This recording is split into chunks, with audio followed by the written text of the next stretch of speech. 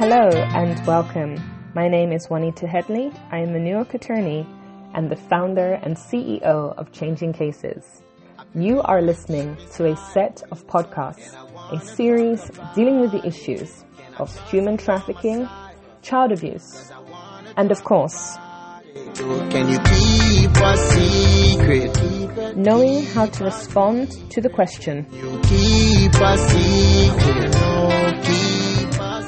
over the following weeks and months, I will be tackling some hard-hitting topics with a view to educate, empower, and inspire you to change the way you think, act, and respond to better safeguard the children in your world. Stay tuned until the end of this show, where I'll be sharing with you not only how you can get a copy of my new book, but I'll also inform you of some upcoming free trainings and how you can contact me to have your questions featured in a future episode of this show. Can be stronger, so we can talk about it. Yeah, we can talk about it. Yeah, so we can talk about it. Yeah, let's talk about it. Yeah. Let's talk about disclosures of abuse. For those of you who missed part 1 to this podcast series, I shared the importance of responding yes to the question, can you keep a secret? And of course, I appreciate that there are some people who may feel uncomfortable using the word yes. They may feel that they're being deceptive, that they're not being completely honest or transparent with the person who asked the question, can you keep a secret? However, what I want to point out once again is when a person does ask the question, can you keep a secret? They are trying to tell you something. It's a cry for help. They want to open up and share something that may be very uncomfortable, embarrassing, and quite frankly, difficult to communicate to another person. Bearing this in mind, I believe it is really important to know how to respond to the question, can you keep a secret? Not just with your words, but also with your reaction. As someone recently used the term vibes, it's about giving off the right body language. Because when it comes to children specifically, although your mouth may say one thing, your body language is saying something completely different. Now, when a child discloses that they've been sexually abused, the first thing you need to do is to believe them. No matter how shocking that revelation is, no matter the disbelief you may feel, particularly if you know the accused, if you know the perpetrator, it is really important to allow that child the freedom to speak without feeling judged, without feeling that you have any doubt or disbelief towards what they have shared. Understand that disclosing abuse is not an easy thing to do, and that child has shown a lot of courage by opening up and sharing with you. And the best way for you to respond is by giving off signs to that child through your body language and with your affirmative words that you do believe them. What's really useful too is if you've had conversations with your child about sexual abuse, and a lot of parents have had those conversations, and sometimes the wrong language is used. In other words, rather than saying private parts or genitals, the terms cookie, pumpkin, or butterfly are used.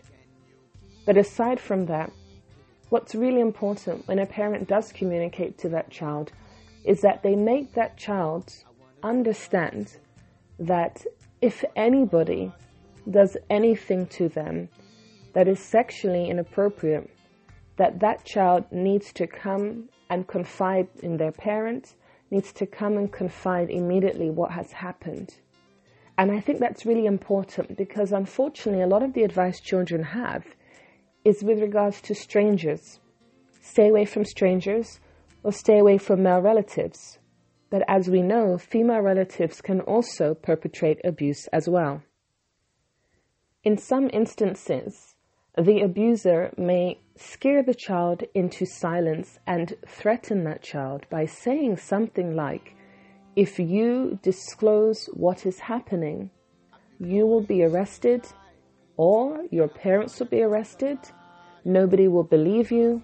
And that is one of the common things that are often said from a perpetrator to a victim, nobody will believe you. And of course, quite often that child is told that they will go to jail or that their parents will be physically harmed or even murdered. Bearing this in mind, when a parent discusses with a child about staying safe from sexual abuse, that parent needs to incorporate this type of language into what they say. What I mean by that is they need to let the child know and allow that child to be reassured that no matter what may happen to you, no matter who may perpetrate abuse against you, that is not your fault.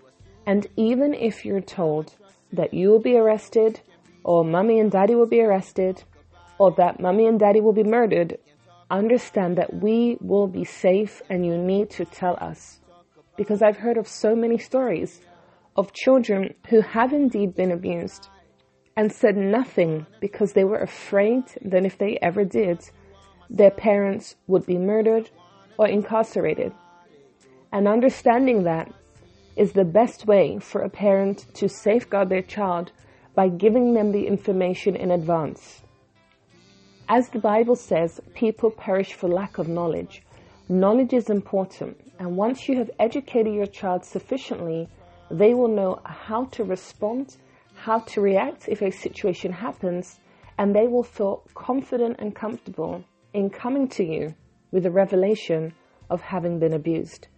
That is really, really important, and I believe it is something that sadly is not happening, but my prayer and desire is that from hearing this podcast, that language between parents and their children will change, and that children will be given the information in the event that they are indeed a victim of abuse. That child knows that they can immediately come to their parents. And that is important. In such a situation where a child is abused, that child has gone through an experience, but that parent needs to have reassured them that as soon as that child is in a safe space with mommy or daddy, that child reveals that information. Because children do reveal information, not always with the words that they speak, but often through their body language, through the eye contact. And it is about being able to identify these certain behaviors so that you can ascertain if a situation of abuse is taking place. What's really important to understand and appreciate is that a perpetrator of abuse may sometimes, and that's an important word, may sometimes behave in such a way that nobody would ever have suspected them. I say sometimes because quite often a person who abuses, they give off certain indicators.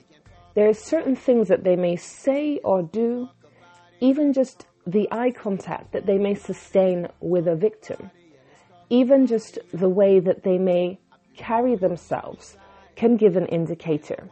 And I say that because there are individuals who people would immediately point a finger and say, I believe he is a pedophile.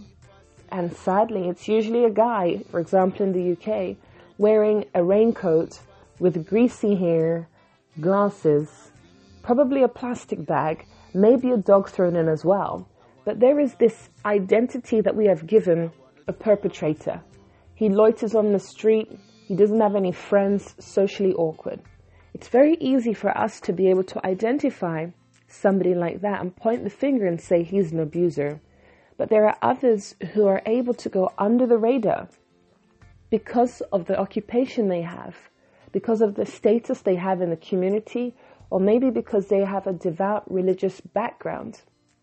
However, I believe that there are always small indicators, and it's about being able to identify them.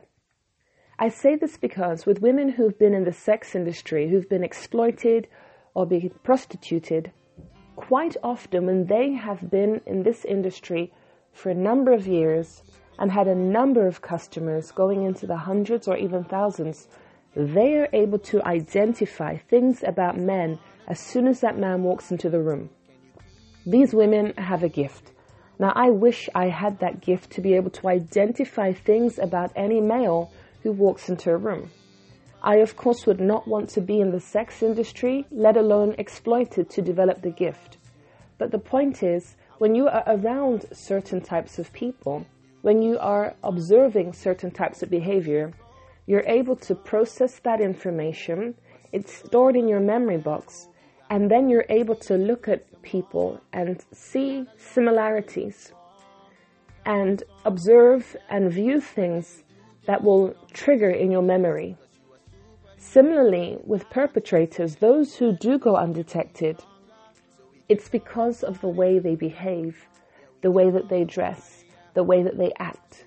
Because unfortunately, many of us perceive a pedophile to be dressed a certain way, to be very strange, to not have a girlfriend. And in fact, I have read articles of individuals who were married, engaged, who went to very prestigious universities, had degrees and doctorates, but they were still perpetrators.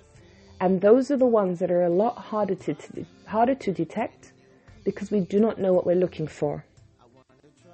Somebody once asked me the question, how do you identify a perpetrator?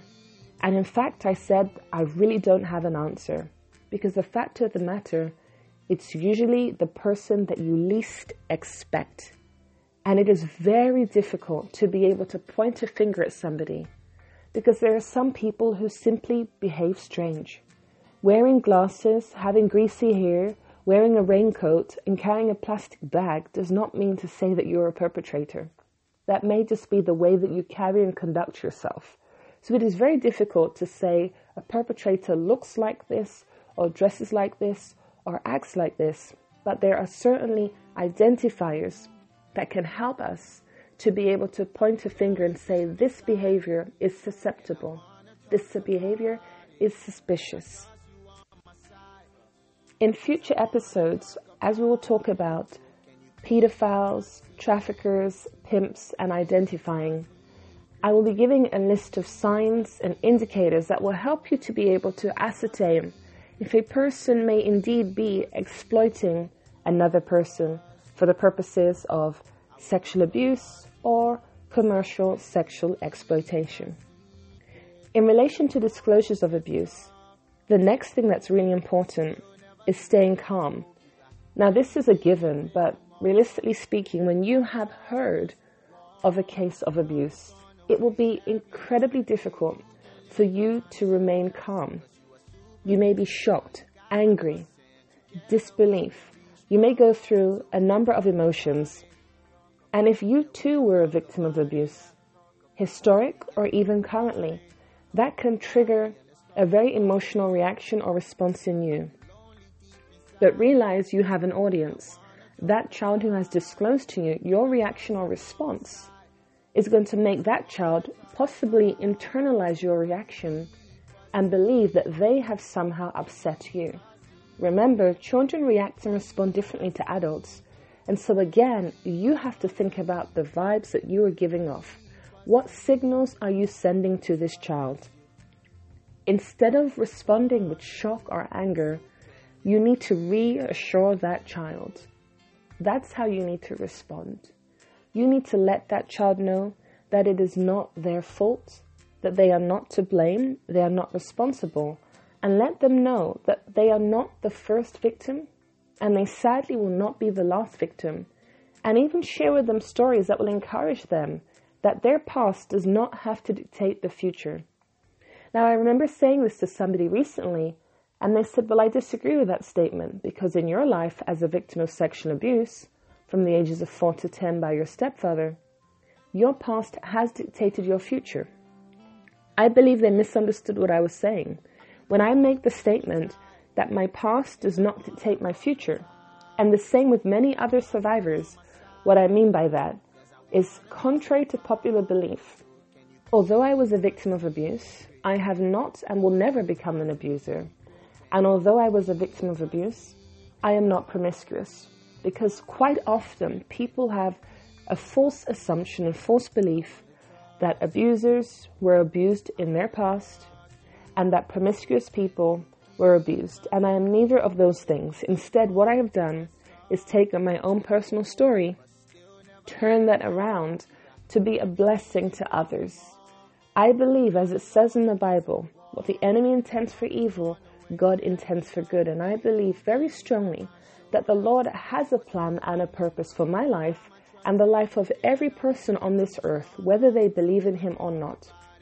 I believe it's important for you to encourage that child. Let them know that this is not the end, that they are not discarded goods, because in certain cultures and communities, that's what is believed.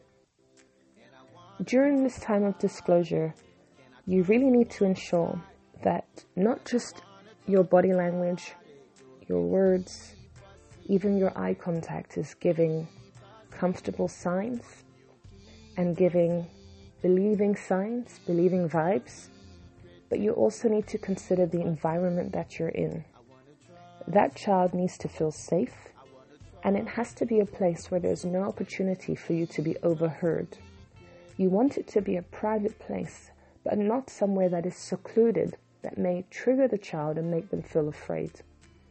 For myself, when I listen to disclosures of abuse, I ensure that it's a private place, but open. I want the child to feel safe, and of course I want to prevent any possibility of false allegations being made against me. So I will ensure that wherever I am, it's in a well-lit, open environment, but that whoever may also be in that room or an earshot is so far away that they are unable to hear what is being said. It's also important to be transparent, because when you hear a story, especially if you're closely involved, if this is somebody that you care for, or maybe a family member, or a close friend, having that personal involvement with the victim or even with the perpetrator, you may feel strongly that you can change this situation. You can swoop in and be the superhero for this child. But realistically speaking, unless you're a judge or unless you're the jury, you really cannot make a decision or determination as to what will happen when this allegation is disclosed to the authorities. So do not ever promise what you cannot do. Because realistically speaking, the things that you may want to promise, you cannot do that because of the law, because of court proceedings, because of due process. And let's be realistic. There is a system in the world, innocent until proven guilty. If you promise the accused, the perpetrator will go to jail tonight, tomorrow, that is unrealistic. Even if you are convinced that there is sufficient evidence, do not promise what you cannot do, and do not promise what you cannot guarantee. Even saying to the child that they can come and live with you, once again, you really cannot guarantee that. Because once the social services get involved, the decision and determination of where is safe for the child is in their hands. The other really important thing to do is to keep your opinions, particularly any strong negative opinions on the perpetrator, to yourself. If you have positive things to say about the perpetrator, is that appropriate? That is for you to decide. But what I will emphasize is speaking negatively or ill of the accused will not help the victim.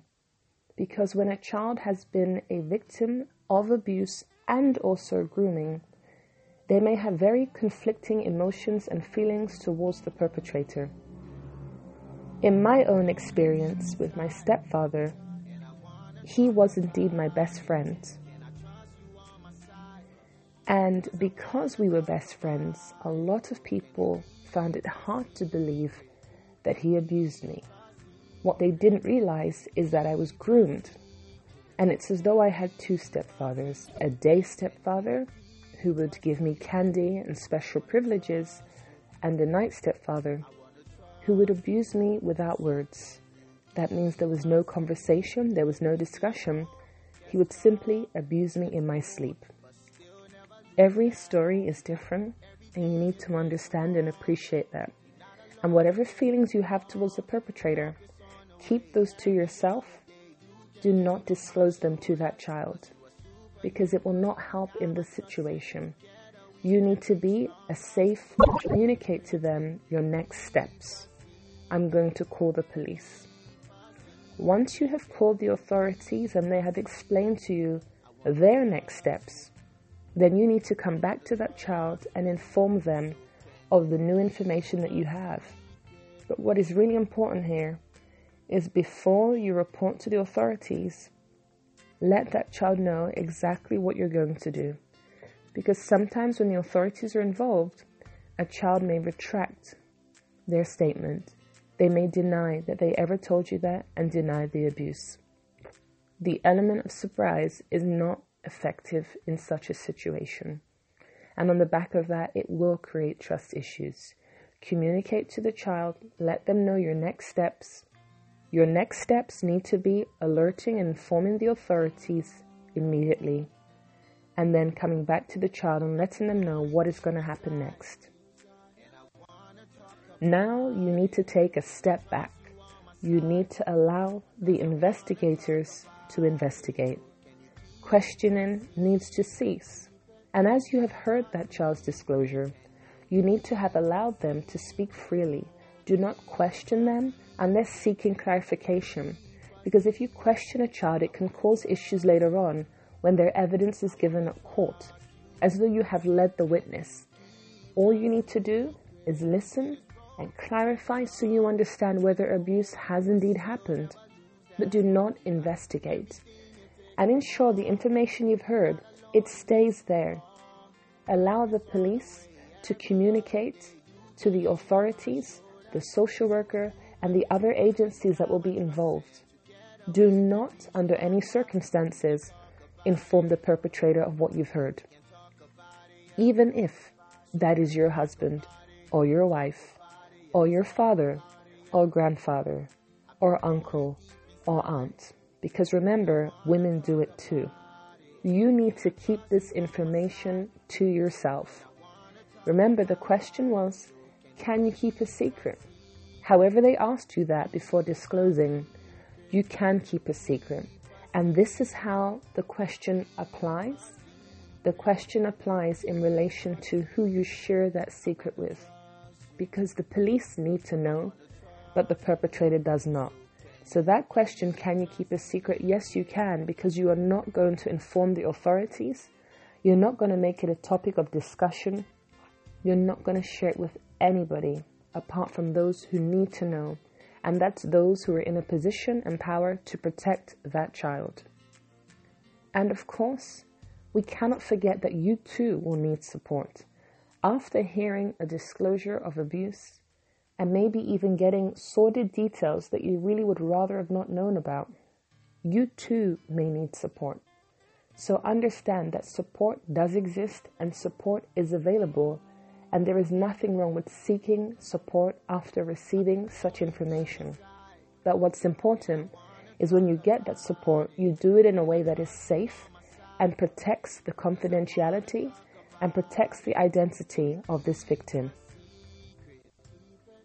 You've done the right thing, and take heed and courage in the fact that you have done the right thing. And I say that because, realistically speaking, that child may be very angry with you. That child may retract that statement. That child may deny the allegations. When the information does come out, and if the perpetrator then uncovers that you were the one who went to the authorities, there may be a pushback. But despite all that, take courage that you have done the right thing. And also, if again you're presented with a situation, take courage that you need to again do the right thing. This cannot be about you. There is a victim in front of you who needs protecting, and that responsibility has been placed on you. Now that child may be angry at you right now, and that is completely reasonable in the circumstances, because realistically speaking, the child has fear. Fear is false evidence appearing real. The unknown creates fear in the best of us, and even more so in a child who has no idea what will happen to them or the perpetrator. Understanding that that child has fear, appreciating that that child may react in a way that may upset you or even hurt you emotionally, realize that right now they may be angry, but I am convinced in many years, when they have a healthy, whole, and productive life, they will come back and thank you for protecting them, and in this situation, for being their savior. Thank you for listening to another episode of Can You Keep a Secret? I trust that the information has been useful to you. I believe that we all need knowledge, we all need education, and when we have new knowledge and we have new education, we can make better, productive, and even life-changing decisions. To get a deeper concept and understanding of the topic I discussed today and last week, then please do reach out to me for a copy of my new book, Can You Keep a Secret? Or you can follow me, message, share your story with me, ask your question, so that way I can share in following episodes some of these other topics that are bothering not just you, but other people around the world. We can all learn from one another, and this is an educational series that I'm hoping will impact and change not just your life, but the lives of people around you. You can find all my contact detail on my website, changingcases.org. That's changing, CASES, changingcases.org. Remember to share this podcast with friends, with family members. There are victims and survivors in your world. You just don't know it. But if we can all be educated, then the world will be a safer place. Please tune in next week for another episode. Keep a secret. I wanna trust you. I wanna trust you. So can you keep